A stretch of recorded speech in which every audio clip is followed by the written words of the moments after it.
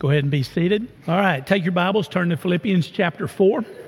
We'll be at verses 4 through 13 this morning. Philippians 4, verses 4 through 13. And Nick, welcome to Texas.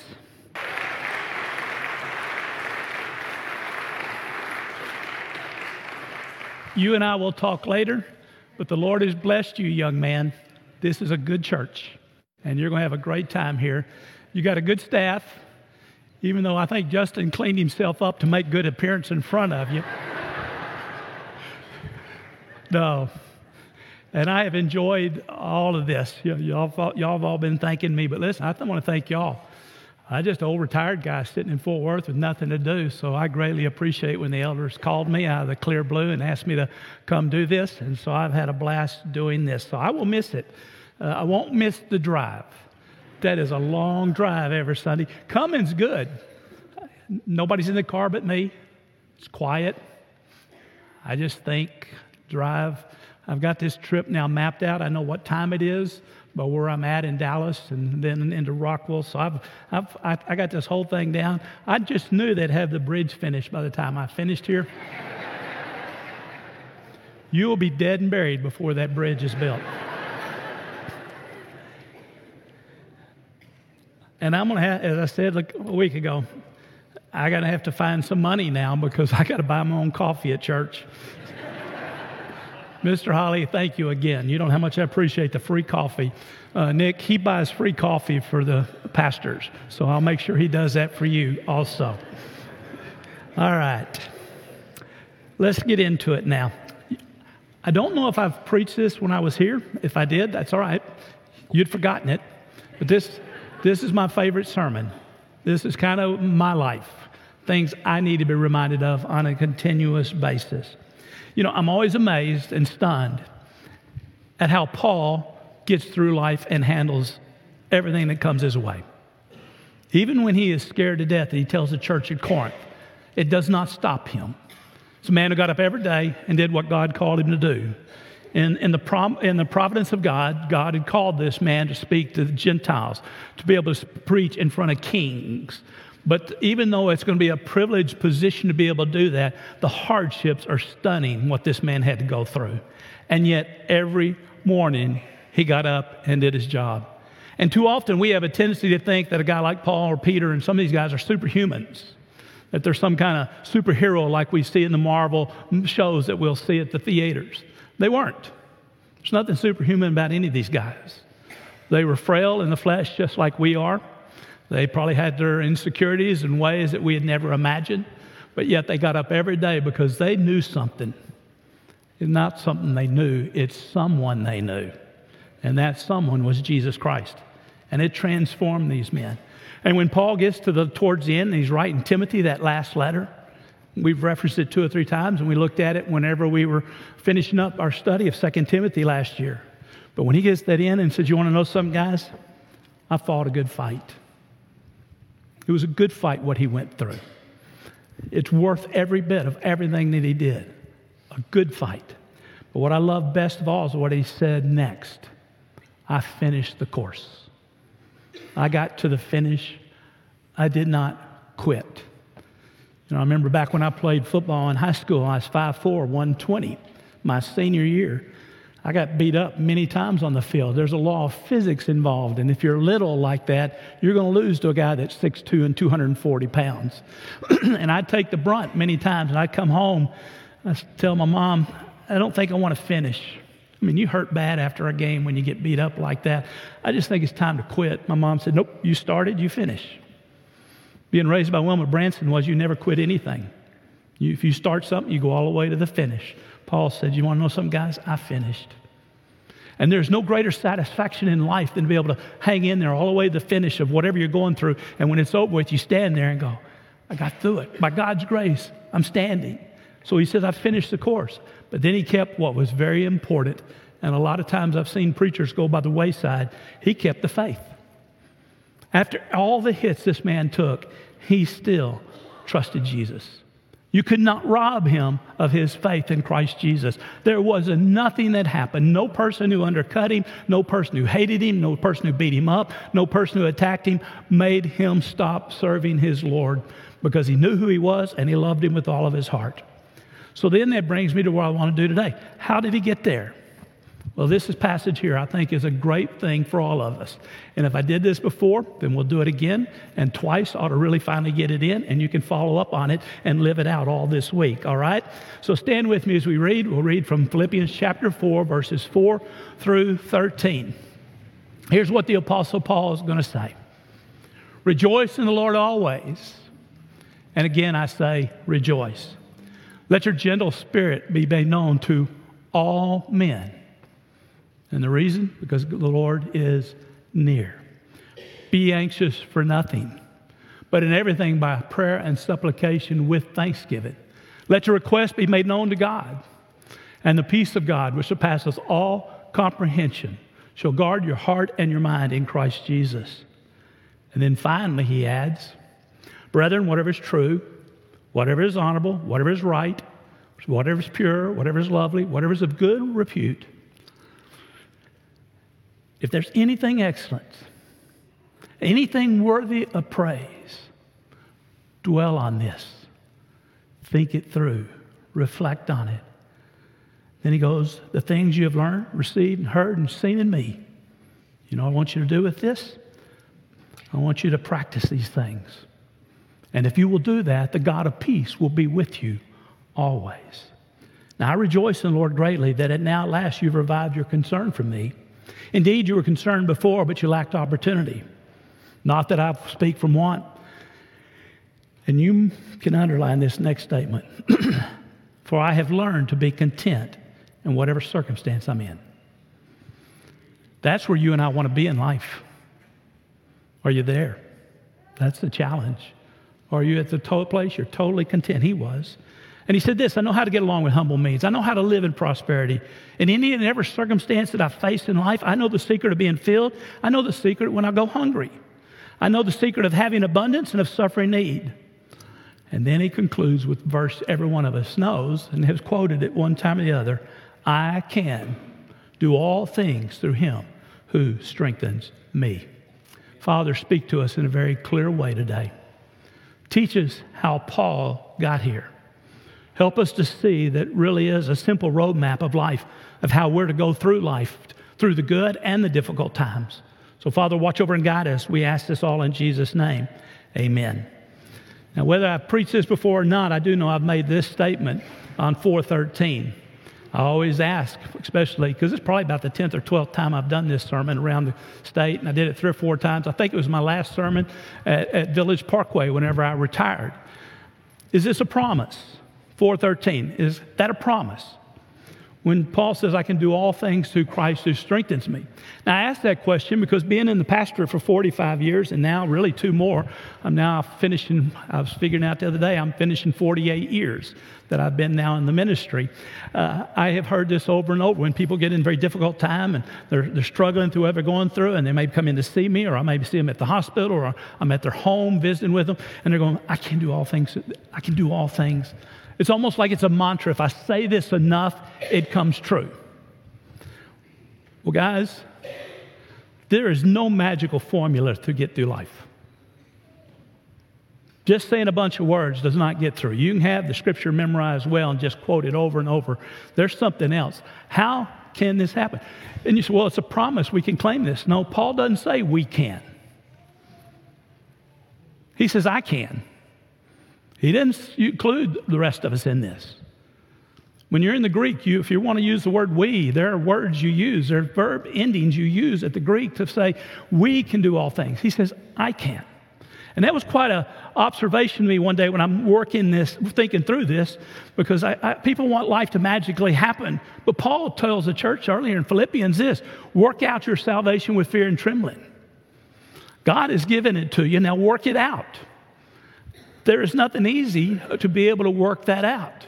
And I made the point last week in the sermon, Paul was almost 17 years from his conversion until he started preaching. There was a lot this man had to get right before he stepped into the fire to do all that he was going to do. He had to come to know and to understand the amazing truths of who Christ is, and it needed to be a part of his life, and he was living it out so that when he walked into the fire of life, he was ready to be able to do what God had called him to do. So the question I want to ask myself is this. Can I do this? I know Paul can do it, but can I? Can you? Can we do what he says right here? Now, when he writes this letter, what's he facing? And this is a review from last week. What was he facing when he wrote the letter? Well, first of all, he's in prison. He'd been in prison 7 or 8 times before. We have some of the writers have said in some of the history and then in some other things. So he had already been in prison many times. But this time when he's in prison, people are taking advantage of his situation. They're trying to make him look bad. He told Timothy that one time he's in prison as a criminal. And so people are looking now, Paul's out of the way, I can have this position. I can step up and be the leader now. Paul's gone. So they're undercutting him. It doesn't seem to bother him when you read this. That's what's amazing to me. A lot of times pastors have jealousies and everything else running through what they're doing in ministry. There seems to be absolutely none of this with him. He's going to even say later, you know what, that's okay. As long as they're preaching Christ, I could care less what their motives are as long as Christ is being proclaimed. He's not shaken by what he sees. I said last week there was a shortage of people. He only had Timothy that he knew he could truly trust to be able to be of help to the church at Philippi, and he's just grateful for him. He's not whining because he doesn't have enough workers. He is staying very positive, and in the midst of all of this, he's facing the real possibility of death. Now, you and I, you may have had moments in time where you thought, this is about the end. God's getting ready to call me home at any moment. You may have been there once or twice in your life, especially if you've been older. Paul's right there at that moment, and you know what he says? To live is Christ, to die is gain. He's not even shaken by the real possibility he might die. In fact, he says, if I stay with you, it's good. If I go on, it's even better. And so there's something about him that doesn't shake him. When Epaphroditus almost dies, it doesn't seem to bother him. In chapter 3, he's going to go, as we made reference last week, there are evil men. There are false circumcision. He calls some dogs. I mean, he's pretty blunt on some of his words. But he's not shaken by the evilness he found within the church setting of those false people who come within the church and try to cause havoc. He said later, there are many enemies of the cross. We're going to see more and more of that in America as the days ahead. The enemies of all that you and I hold dear in life. That does not shake him at all. He has 2 women, as we talked about last week, who are about to kill each other. And he says, get along. Got enough stuff going on right now. We don't need you two bickering and fussing over whatever is going on. Let's just go on. He faced difficult financial times. Nobody was supporting him except this very poor church was supporting him. And he gave them a promise. God will supply you wherever you need. It's in the midst of all of this, including everything else he told the church in 2 Corinthians 11 chapter, that now when he is writing this, he says, you know something? I can make it through this. I can do this. So that brings me now to the question. How do you and I get here? I want to be here. I want to be able, when it's all said and done, to face whatever comes to my life, stand there, walk in a manner pleasing, do it in a manner that brings glory and honor to my Lord and Savior, Jesus Christ. So how do we get there? You know, it's easy. I love this little phrase, but it's easy to be a holy man on a mountain. You just get up by the mountain from everybody else, and you can pontificate all that you want to, and you don't have to worry about your job or anything else. It's when you get in the middle of everything going on in life, can you be holy? Can you stand for that which is right in the midst of that? So let's look at how Paul did this. I think verses 4 through 9 give you a simple roadmap of how you do it. And I think if you get verse 4 right, everything else starts falling into place. So what does verse 4 tell us? He says this, he starts with joy. Now, the first thing to leave when you and I are suffering or going through difficulty or fear or anything that hits us will be joy. But he's going to tell them this, rejoice in the Lord always. Again, I say rejoice.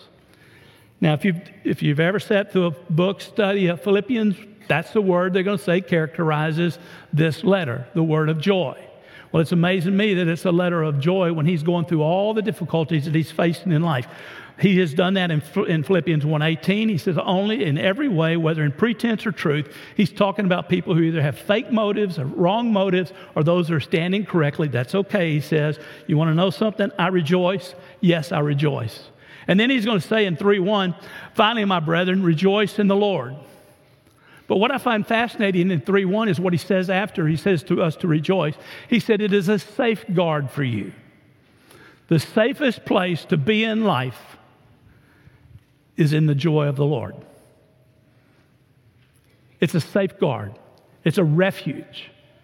If this joy is real within your heart in the most difficult of circumstances, in a hurricane of life, you're going to be protected from the buffering of all that is hitting you during that particular moment. It is a safeguard.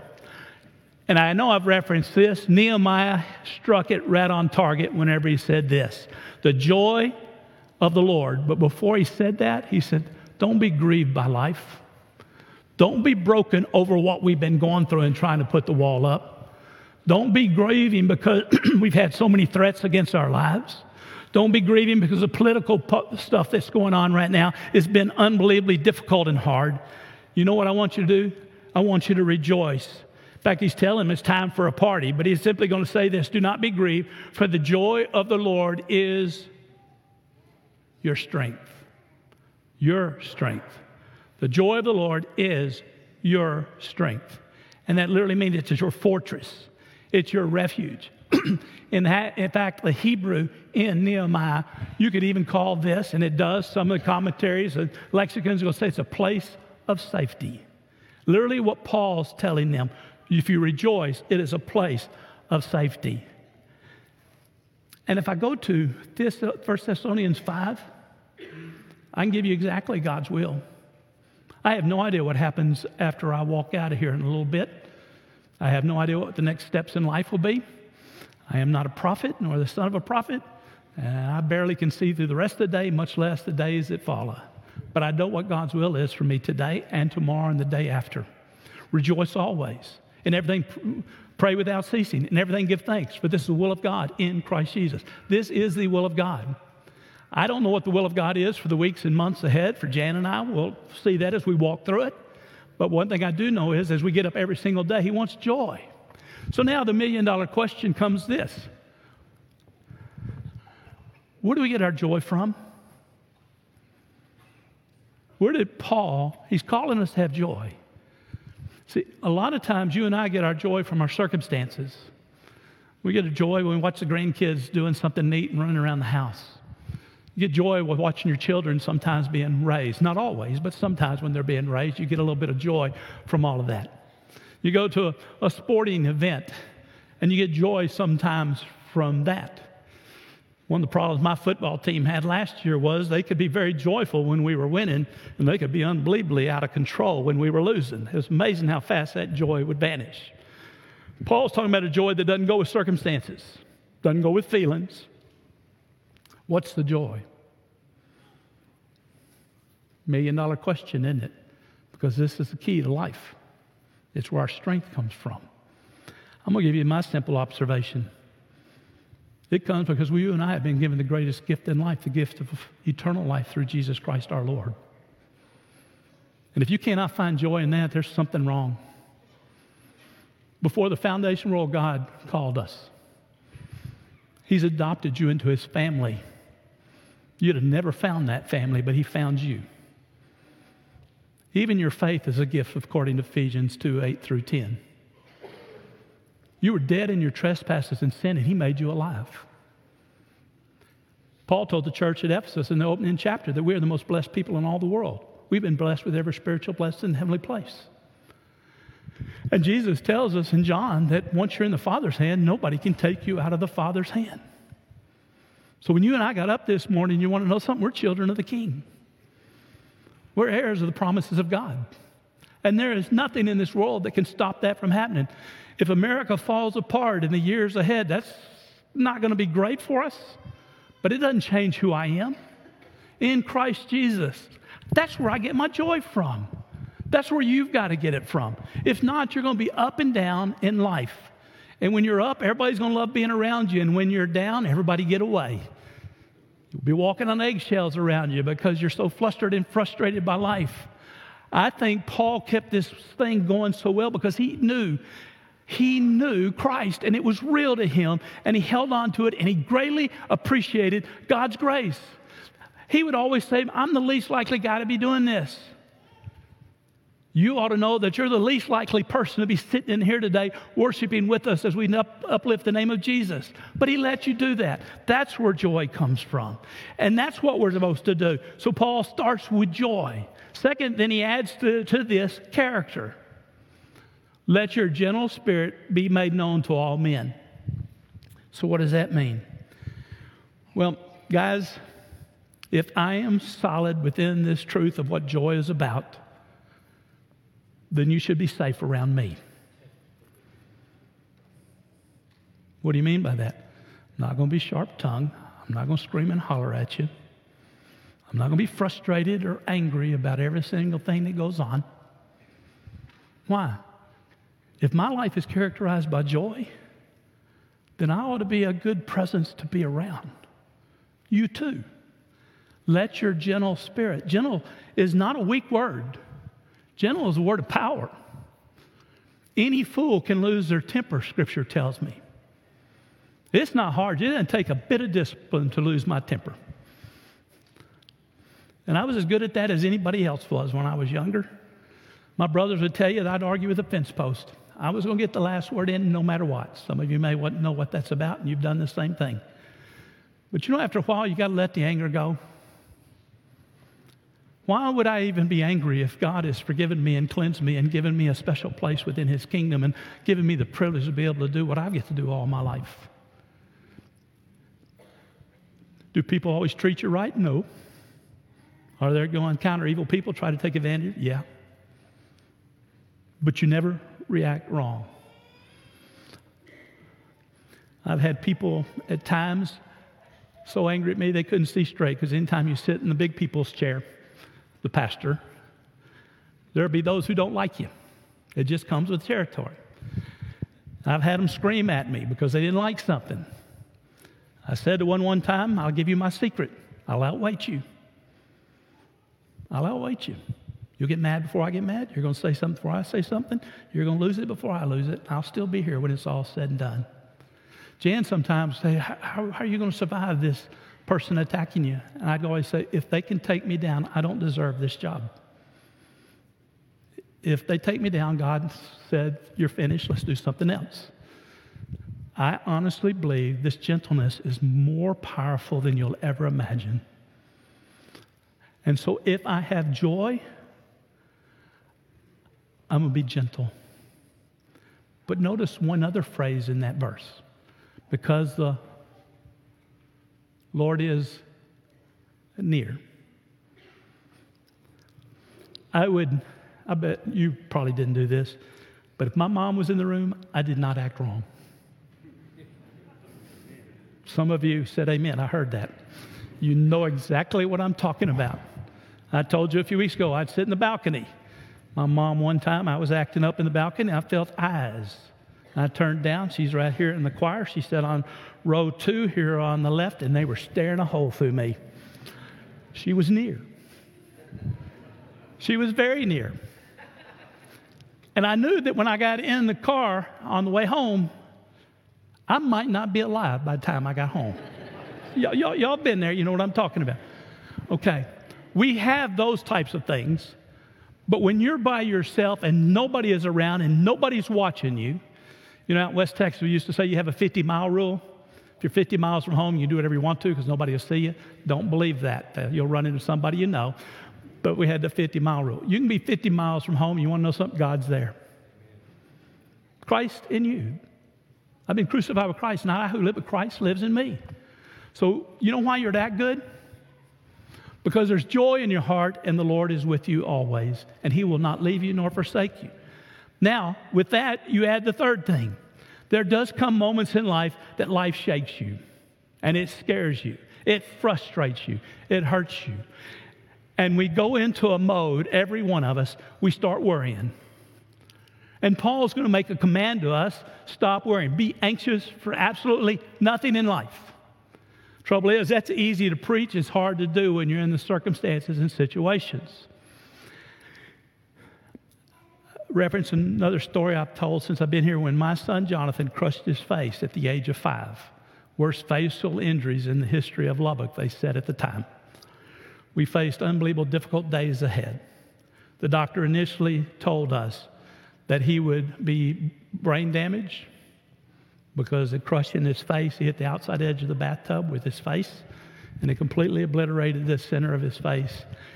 He would lose his sight probably because eye sockets had to have been cracked, and he might not make it. Go home with that kind of news. Some of you have been through that. You know what that's about. And I'm laying there at that night. Jan's gone to sleep that night out of sheer exhaustion. We're up at 5 the next morning, go back to Lubbock to make tough calls on what to do with Jonathan. And I'm laying there and I'm arguing with the Lord. And here's what I don't know if it's an argument, but I'm just trying to remind him of something I'm sure he had forgotten. But I'm serious. I'm a preacher, so I know some of the scriptures.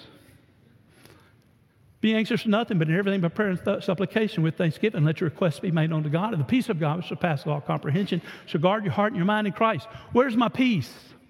Because I'm not at peace. There are moments that we're not at peace. There are moments that we're not content. There are moments we're scared. And I was there. I could lose a 5-year-old. It's a very real possibility of a tragedy unfolding us at that particular moment. And about the 10th time, be anxious for nothing, but in everything by prayer and supplication with... And I choked on the next words. Literally, I still remember this night. You have these moments every so often that live with you for the rest of your life. And I realized at that moment I was not thankful.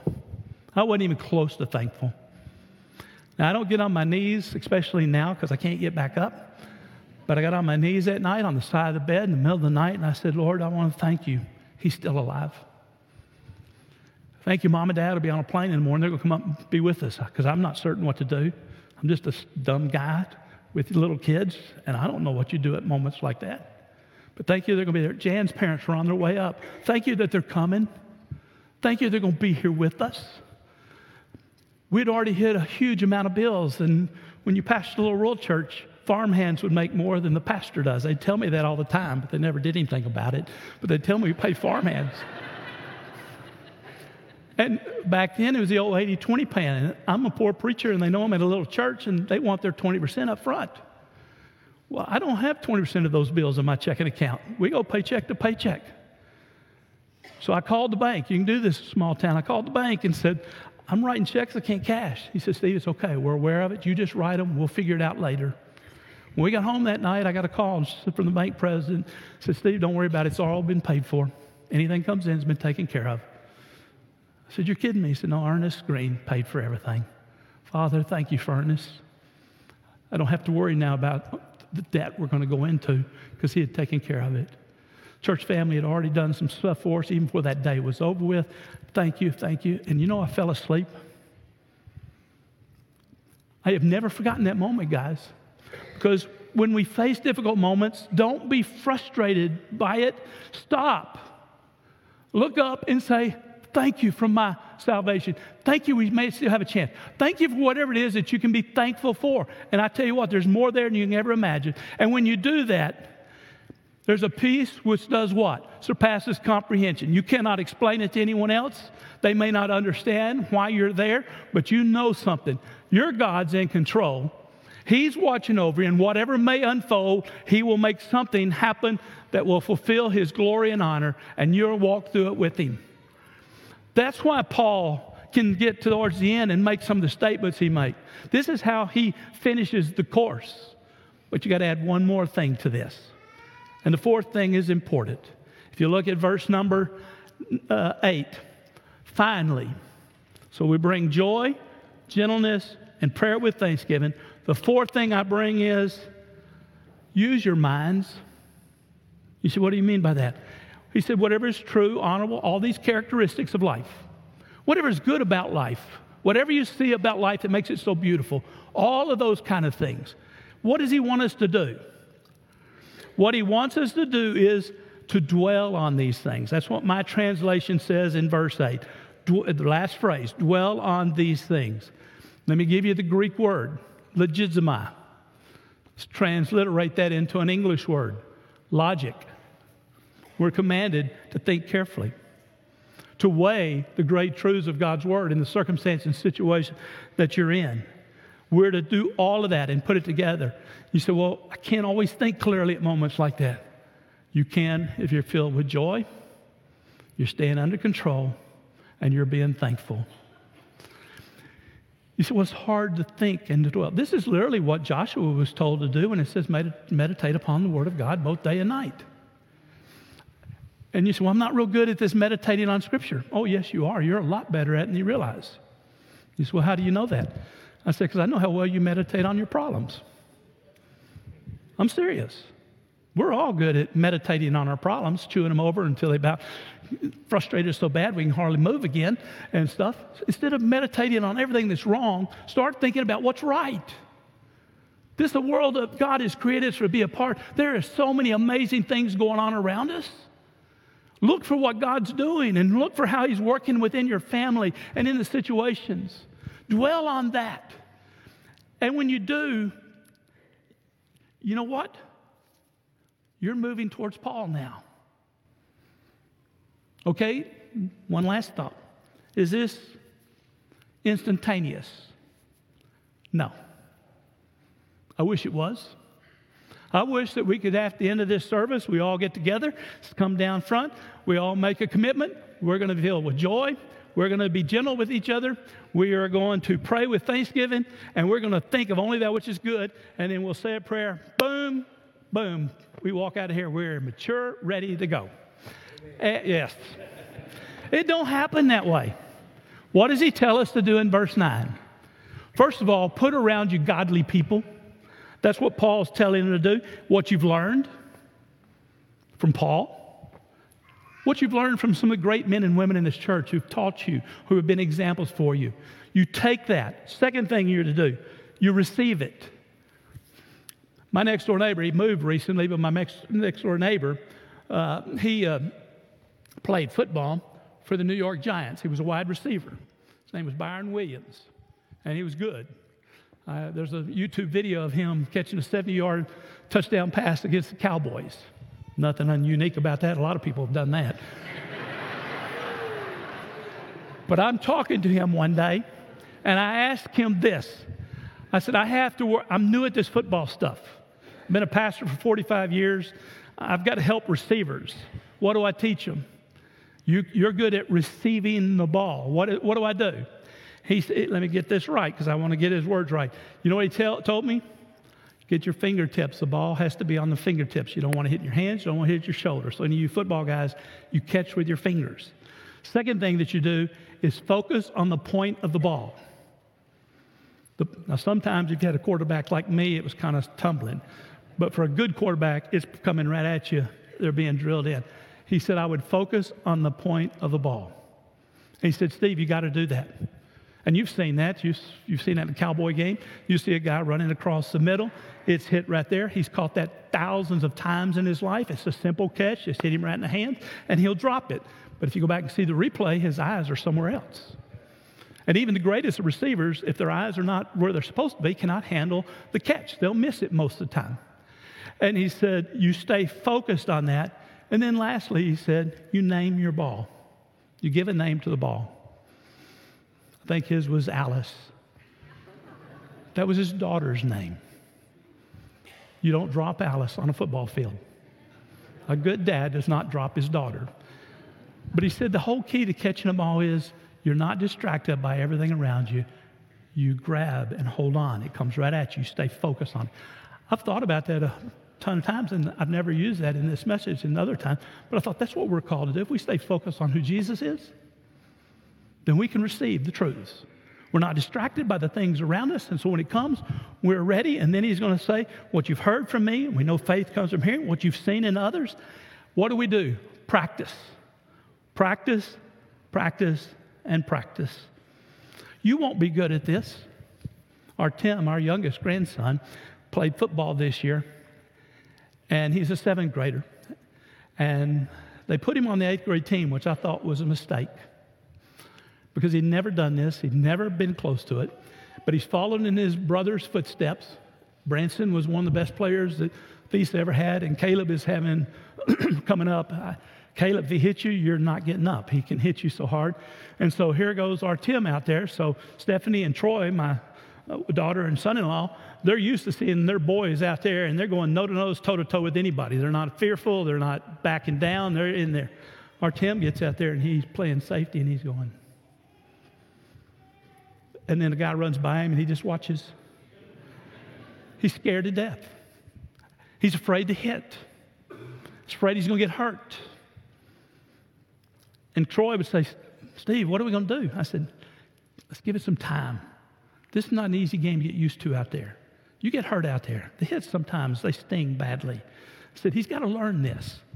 By the end of the year, that young man will walk on the field as a 7th grader against 8th graders. He intercepted a pass for a touchdown. He made several amazing tackles. He took down a guy that was twice his size. You know what happened? That little boy practiced all year long, never missed a single practice, never missed a single moment. And by the end of the time, he had learned it. You put into practice what you've been learning. What we've been doing for the last 15 months and the things you've been doing in small groups, the things you've been doing in your Sunday school classes, when you hear truth, start making it work. Don't just walk out of here and go, Dr. Branson, great sermon. Then walk out and never think about it again. Instead of just saying to me, great sermon, that don't mean anything. I mean, I got it right for a moment. But what you want to do is, okay, that one truth, I need to think about that. Does that work, what he said today? It makes sense. I see it in the Bible. Then start trying it. Start trying to be gentle. Start working on this joy thing. Start working and practicing that when you start worrying, start praying with thanksgiving. So that it becomes eventually second nature. That you don't even have to think about it.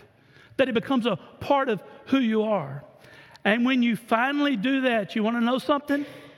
If you'll notice at the end of verse 9, the God of peace will be with you. The God of peace will be with you. But if you don't work at this, if you don't work out your salvation with fear and trembling, you're going to be stumbling. Doesn't mean you're not a child of the King. But if you want to be able to get to the end of life and be able to stand up and say this, I fought a good fight. And I have finished the course. I've kept the faith. That's how he did it. And you know what? You wake up one day and verse 11 is your life. Verse 11 is your life. I'm content. I have to tell you, I was not always content. That's one of the toughest lessons in life. And even now, ever so often, the contentment can vanish away from me pretty quickly if I'm not careful. You know, right after I retired, I went from busy as you could ever be in your life. I was running a medical center. I was pastoring a church. I was teaching in seminary. I was doing political things in Washington, D.C. I was doing radio program. I was doing all this stuff. On January the 30th, all that stuff's me. And then on February the 1, 2 years ago, who am I? It's all gone. It wasn't easy at first. Nobody's calling. Nobody's knocking on the door. Nobody needs great sage advice. Especially my grandkids don't need to hear from an old guy. Contentment can vanish. But when you do what Paul's done, joy, gentleness, prayer with thanksgiving, dwelling on all that is good and working on that over and over, you wake up one day and you're content in good and bad. You know, I think I was not content about retirement, cutting about half of my salary away that I was used to getting. But 2 years into it, we've done well.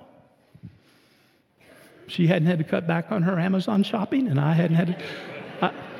And I haven't cut back on my Apple products, so we've done well. Now, after today, we may have to do that again, but he took care of us. He's taking care of us better than we can ever ask for. That's where you want to get. And here's my final word.